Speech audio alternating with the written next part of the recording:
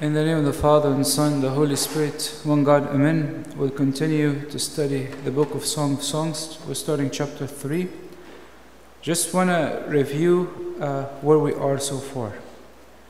So we said the book of Song of Songs is the most beautiful prayer between the soul and God, because it's a clear prayer of what the soul says and how God responds. And the Bible calls it the Song of Songs because it's the best sort of prayer. The Song of Songs expresses our spiritual journey with God. And it teaches us how the human soul usually reacts in its journey with God. We saw earlier in chapter 1 and 2 that the human soul gets to talk to God and enjoy Him. And God will give the soul direction. He told her, go look at the people before you, where they have walked, how they have walked, so that you may follow them. That's how God directed her. And the human soul became so close to God that the point that says God was giving the human soul a hug. And last time we talked about the first problem that the human soul had to go through, which was the problem of discouragement and ignorance of the spiritual life. Many people walk in the spiritual life without guidance. And the scripture said, without guidance, a city will fall. And with the multitude of counseling, there is wisdom. If you walk in the spiritual life alone without guidance, you are prone to fall. That's why the Lord has given us guidance and direction to walk through it. The human soul, when it was rested in God, the problem is, it seems like she did not experience God the way she used to, but she felt discouraged. This is what happens a lot in our spiritual life. I used to pray, and I used to enjoy Him, and I used to feel so intimate with Him, and we used to have a great relationship. And look now, I don't feel Him the same way. So what happened in chapter 2? God found the human soul. He came back to encourage the soul, to tell her, no, I'm right here. You know, this reminds me of the story of Samuel in the Old Testament. What happened in the story of Samuel? God came to Samuel and told him, Samuel, Samuel. What did Samuel do? He thought it was Eli the priest. Second time, third time, until Eli told him, this is God calling you. So the human soul, the first problem that it faces in the spiritual life is ignorance of the spiritual life, and sometimes discouragement when it does not taste God the same way. Today, chapter 3, will start a big problem that the human soul faces in its spiritual life. We'll start by verse 1. It says, by night on my bed I sought the one I love. I sought Him, but I did not find Him.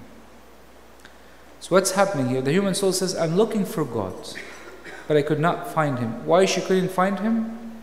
The Bible says at night. What happens at night? Night usually represents darkness. Represents the period of sin, the period of doubt. Looking for God, God is not answering. I'm praying, I don't hear His voice. Sometimes people would claim a period of darkness when they think God is unfair, or they complain too much, or they live in sin and expect that the life of virtue will come to them so easy. Somebody lives a sinful life and be like, I pray and God doesn't listen to me. I prayed that God may take the sin away from me, but He doesn't. But what have you done that God may take the sin away from you? There's a story I was sharing with some of the youth this morning about a child who was raised in a house, and this house, the parents were very strict, so this child learned to lie. So as he grew older, he just continued to lie over and over and over again. And lying, a lot of times, proved to be good. He got him a lot away from troubles. But then when God touched his heart, he decided, he says, you know what, I no longer want to lie. So he stood in front of God and told God, God, look, every time I lie, I will go and embarrass myself to the person I lied to, and I'll go tell them, I'm sorry, I have lied. And the second thing is, every time I lie, I will skip the meal after I lied. So I could truly build a strong relationship with God. In darkness, I cannot find God. Doubt is darkness. Laziness is darkness. Complaining is darkness. Living in sin is darkness. And then she says, by night on my bed. And that's obviously the secret of her failure. What is at night on her bed? This is a state of laziness. After people have tasted God, what makes them weak in the relationship is that they become lazy. Oh, mission trip, I've done mission trip before. Prayer, yeah, I prayed before. Bible, yeah, no problem. What about now? I used to. That's why in Jeremiah 29:13 it says, and you will seek me and find me when you search for me with all your heart. So I cannot be lazy in my search to God. St. Ambrose said, let there be neither nights nor holidays. Let no time be free from pious service. And if one does not find him at first, let him persevere in searching after him. This is important because if I am lazy in my spiritual life, I will waste many years. And a day will come in my life where I'll be like, wow, I hear about people who are so close to God, and I could have been there, but I chose to be lazy. She said, look here, it's so crazy. She says, by night on my bed I sought the one I love. She describes God as the one she loves. She knows exactly what she wants. Sometimes I want to taste God, but I can't get him because I have sin and I'm lazy and all that stuff. I know I love him, but I can't find him. That's why in the Psalmist 22 it says, O God, I cry in the daytime, but you do not hear, and in the night season, and I am not silent. And the psalmist encourages us to keep fighting and persevering in our prayer with God. With my soul I have desired you in the night. Yes, my spirit within me, I will seek you early. This is in Isaiah. So many examples of how the person cannot be lazy in their spiritual life. And because she's lazy, she said, I sought him, but I could not find him. Somebody says in the life of sin, and expecting that God will touch their heart. So that's why she said, I cannot find him. Why you cannot find him? Because you don't want to sacrifice. You don't want to get up. By the way, it doesn't mean that we don't sacrifice at all. But quite often we're lazy. We want to sacrifice to God things of our own choice, not of his own choice. I want to give God what I want to offer him, not what he wants from me. That's why in Jude 1:12 it says, there are spots in your love, in Judges, there are spots in your love feast, while they feast with you without fear, serving only themselves. God looks at the prayer. He says, your prayer is not pure. You're just saying words. You're just saying things you don't mean. God, I want to have a pure heart. Where? Does your heart truly desire it? God, I want to be with you in heaven. Where? Does it show? The good thing about this soul, the Song of Songs, obviously, because this is a perfected soul, she said, because she could not find him in her laziness, she was not content. So what did she say? She says, I will rise now, I said, and go about the city, in the streets and in the squares. I will seek the one I love. I sought him, but I did not find him. What does it mean, I will rise now? It means do not accept being lukewarm. I'm going to tell you even something more. Do not accept to be dry. God, when He allows dryness, is not for you to accept it. It's for you to fight it. For you to fight it. I'm not going to stay quiet. I want a relationship. I love you, Lord. I will continue to fight. But I will have to get out of my laziness. That's why in Proverbs it says what? The soul of a lazy man, what happens? Desires and has nothing. The soul of a lazy man desires and what? Has nothing. But the soul of a diligent shall be made rich. So those who are lazy, I want to be like Saint Mary, I want to be like Saint George. Desire all what you want, but you will have what? Zero. The human soul has started to look for God. Where did she go? City, broadways, everywhere. She's going crazy. I have to find Him. Obviously, when she's talking about the city and the broadways, these were the places where people used to gather in the old days. They would come to the city gate, they will come to the markets to debate, to talk. That's why in Hebrews it says, not forsaking the assemblies of yourself together, as in the manner of some, but exhorting one another, and so much more as you see day approaching. So she started looking for God. She wanted to talk to people. She started asking this person, asking this person, asking this person, but she did not find Him. She went to retreats, she went to events, she wanted to talk to this. She could not find Him. The good thing about this human soul is that she knew exactly what she wanted. She wanted Him.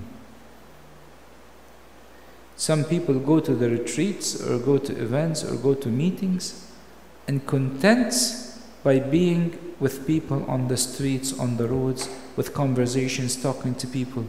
But this human soul was clear. Nothing short of Jesus Christ can satisfy me. She knows exactly what she wants. Obviously, God did not make Himself available to this lazy human soul right away. Why? Because if you are lazy and you get up and say, God, I need you, and God comes right away, you will never learn to train yourself to overcome laziness. But when you are lazy and you start getting up and desiring God and you find it difficult and you try and then eventually you find Him, next time you try to be lazy, you'll be like, no. It took me a long time to get here. It took me a long time to find God. I have to be what? Be diligent. And by the way, this is what we pray in the morning hour. In Psalm 63, when we wake up, it says, O God, my God, early will I seek you. My soul thirsts for you. My flesh longs for you in a dry and a thirsty land where there is no water.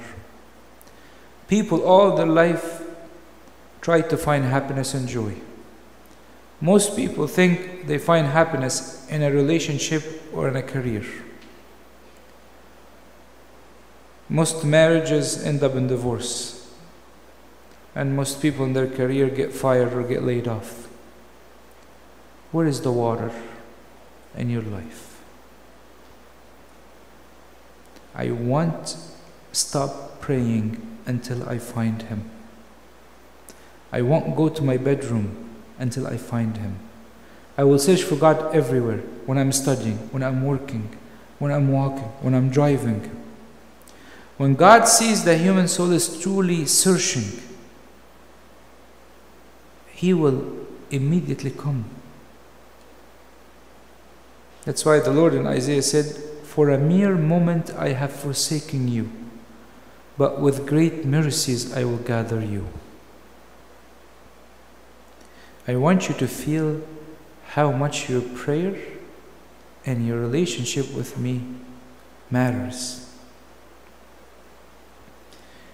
This is a time when the human soul started to learn the consequence of laziness.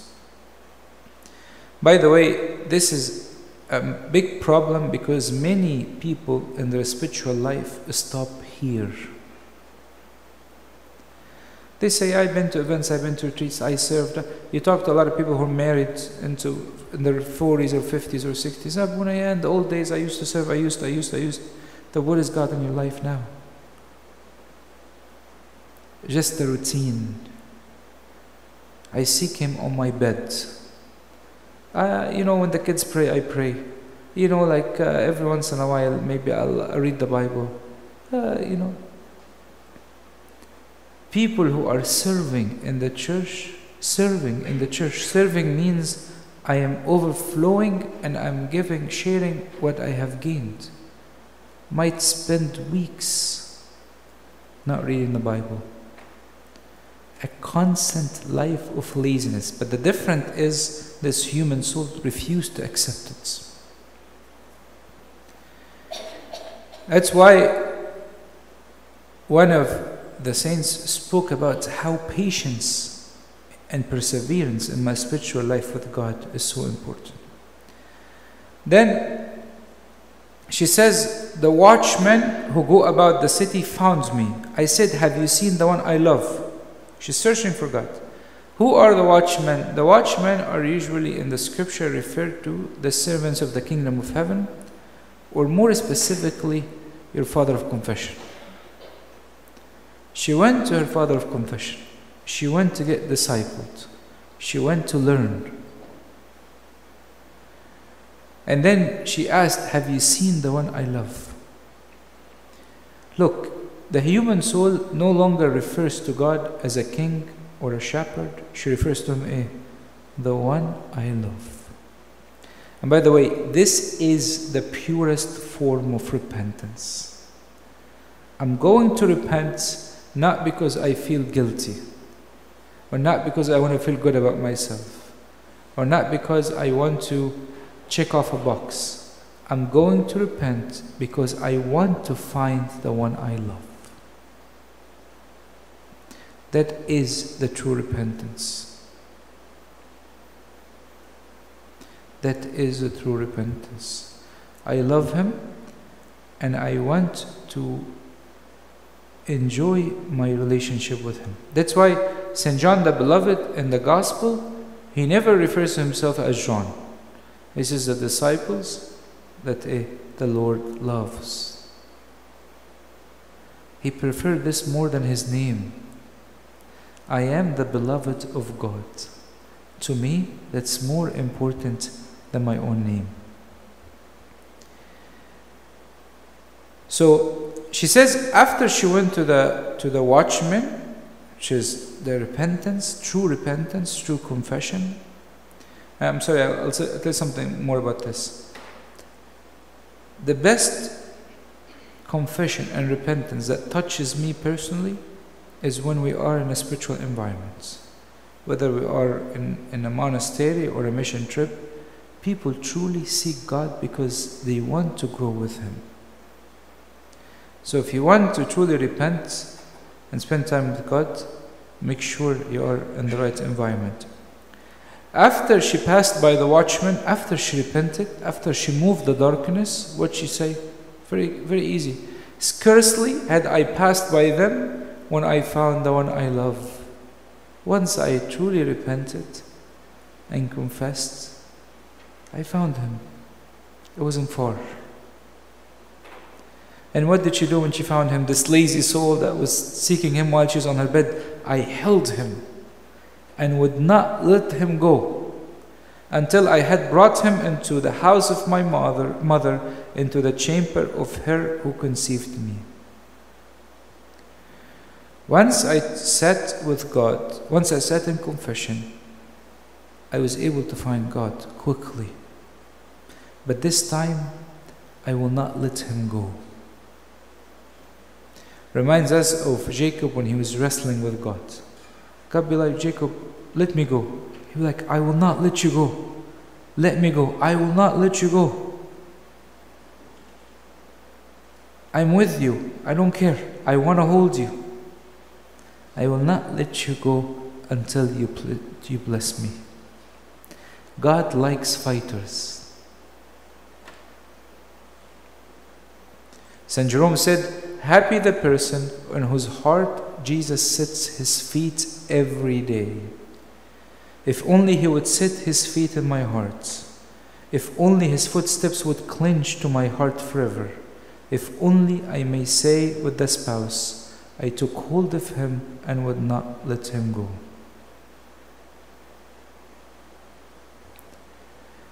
Holding God is an important desire in the heart of the children of God.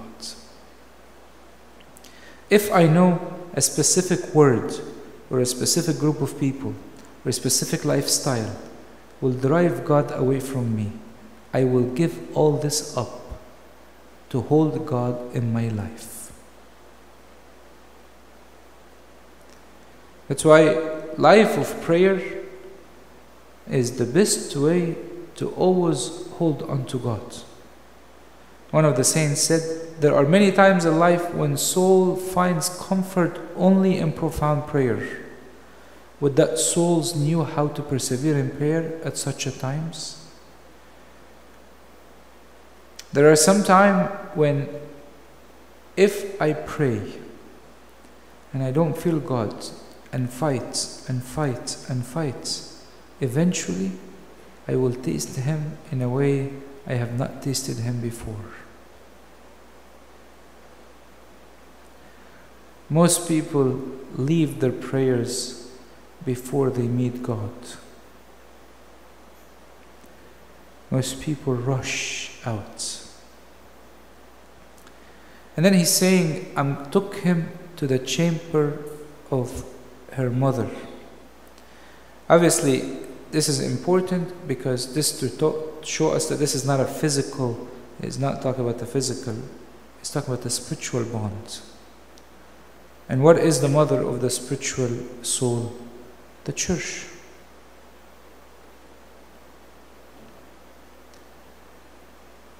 So, even Gregory of Nyssa says the chamber is indeed the heart that becomes an acceptable dwelling of God when it returns to the estate which it had in the beginning, made by her who conceived me. She's saying this is going back to the state when God created Adam and Eve. And then once she held God and she got so close to Him, what is she saying? I charge you, O daughter of Jerusalem, by the gazelles or by the dews of the field, do not stir up nor awaken love until it pleases. By the way, this verse is repeated. After each poem, this verse is kind of repeated. She's telling them, now God is resting in my heart. I do not want more interruption. Remember, the first time God came into her heart. This time, after laziness, she had to fight to get Him in. She had to fight to get Him in.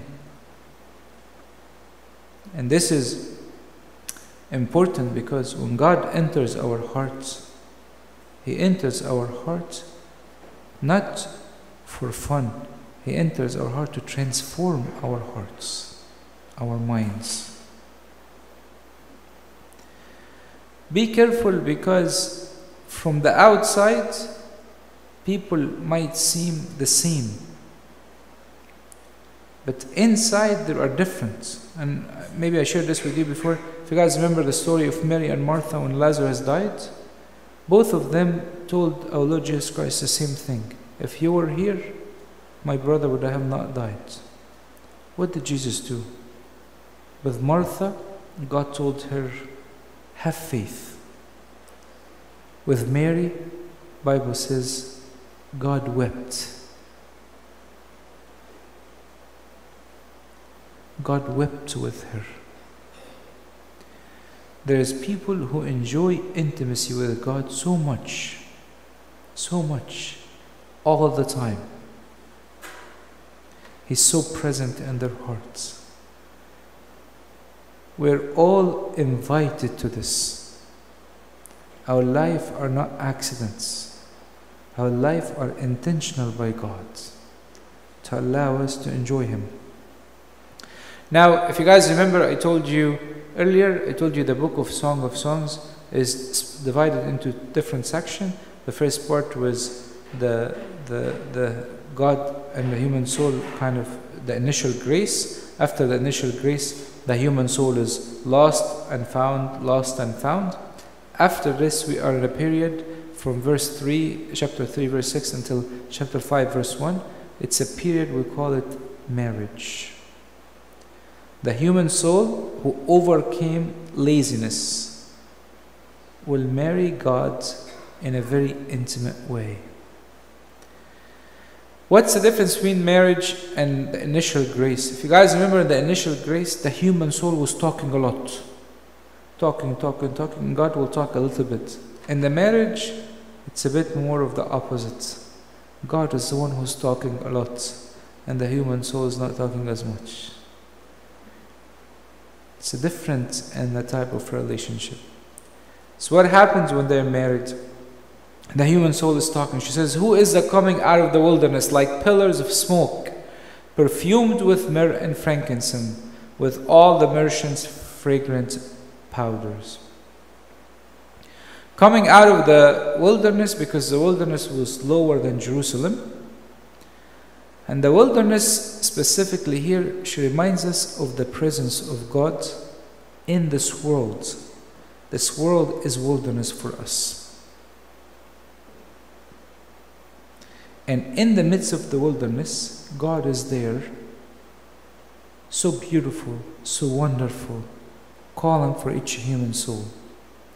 One of the saints said, Lord, my heart is filled with amazement that you, absolute Lord, in no need of no one, would nevertheless stoop so low out of pure love for us. I can never help being amazed that the Lord would have such an intimate relationship with His creatures.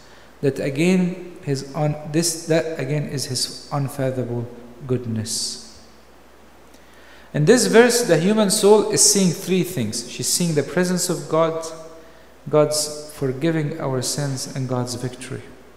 What is she talking about here? She says, who is this coming out of the wilderness like pillar of smoke? What is she talking about? You guys remember in the book of Exodus, when the people of Israel were in the wilderness? You'll find it in Exodus 14:20.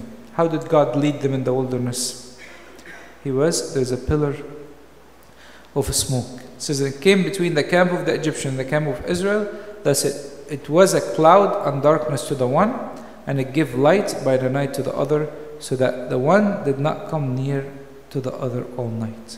There was a cloud, smoke, give light to the Israelites and give darkness to the people of Egypt. So she sees God leading her in her life. When you're married to God, God will be very clear in your life. And obviously, she continues and she said, perfumed with myrrh and frankincense. This reminds us of what God wants to share with us, the victory of God. St. Cyril of Alexandria says the myrrh that was mixed with frankincense was used for burying him. But frankincense, because whoever rises with Christ shares His divinity. And the ecclesiastical soul is filled not only with these fragrance, but also with virtuous principles of knowledge. So when he talks about the human soul being mixed with God, mixed with myrrh and frankincense, it's showing us what God wants to give us. So when the human soul is married to God, she sees Him leading, She sees him forgiving our sins, atoning for the sins, and this is the idea of perfumed with myrrh and frankincense, and giving us victory and allowing us to partake of his divine nature. In marriage, the human soul starts to receive from God. That's why she starts seeing what she says, and he is with all merchants' fragrant powders. All these represent virtues that the human soul can receive.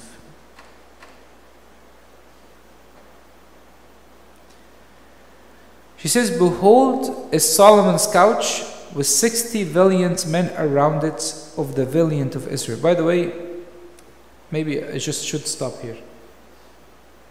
This is the human soul praying to God when she found his presence.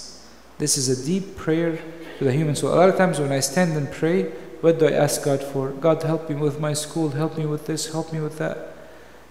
We're talking now about a different prayer, a prayer of the saints.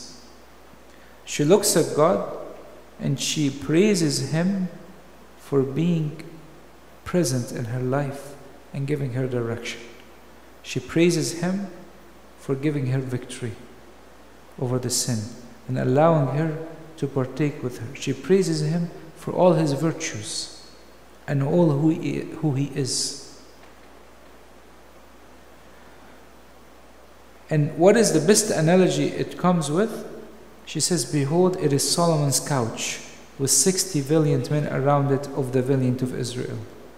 The most powerful image for a person at this time is to see the court or the couch of the king surrounded by all these soldiers and carrying around the couch of the king. So beautiful. What is the couch of God? The cross. The Psalms and the Septuagint says, he reigns on a wood. He reigns from a wood. This is the throne of God. And she says, with 60 valiant men around him, it means he's guarded by around him there is angels and there are saints around him. You guys remember David the prophet when we were studying the book of Samuel? There were mighty men of war around David. And the Bible insisted to mention all the mighty men of war because those are the people that fought next to him, that were victorious. Each one of them killed hundreds and thousands of people. These are the saints who overcame many temptations and many trials. And they became powerful and strong in the relationship with God. We are all invited to be mighty men of God.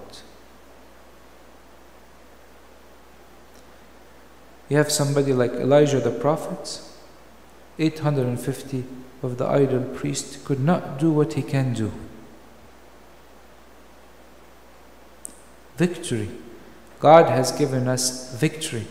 And also, by the way, the 600 reminds us of the 600,000 of Israel that guarded the tabernacle. You will see this in the book of Numbers, chapter 2. And the tabernacle of meeting shall move out with the camp of the Levites in the midst of the camp. As they camp, so they shall move out everyone in his place by their standards. These are the ones who were numbered of the children of Israel by their father's house, all who were numbered according to their names. Of the force were 603,550. This is representing the victorious church. This human soul is now looking at what? At the kingdom. And that also reminds us that the relationship with God does have an aspect of militance, an aspect of asceticism, an aspect of self-control. All those around the throne are mighty men. You don't become a mighty man in war unless you went to the gym, unless you played, you're strong, you fought, you won, you fought again and won again. There is an important aspect of looking at those who are victorious and understanding who makes it. And who are the strong, valiant men around the throne of God? What do these men do? They all hold swords, being expert in war. Every man has sword on his thighs because of fear in the night. Because of what? Fear in the night. These mighty men are spiritual giants. And what are they doing? They're holding swords. What is the sword of God? Sword of God is the word of God. That's what it said in Hebrews 4:12. For the word of God is living and powerful and sharper than any two-edged sword, piercing even to the division of the soul and the spirit, and the joints and the marrow, and is a discerner of the thoughts and the intent of the heart. What is he saying here? There's a specific word that comes to the human at this point. What is this word? That the human is confused between what are the thoughts that come from the mind and what are the thoughts that come from the Spirit of God. And how do I discern? By the Word of God. He can offer to charity, and he can give people help, and he can be like a good person, but that might not be what the Spirit is leading you to at the moment. People do a lot of different acts of charity, but a lot of time it's missing the most important aspects of true charity, which is sacrifice. That's why one of the saints said, where there is a genuine virtue, there must be a sacrifice as well. A billionaire gave $1 million donation. No sacrifice. Act of charity. All the saints are guided by the Spirit of God. God trains His people to fight. All these mighty men had the Word of God right next to them because of what? The fear of the night.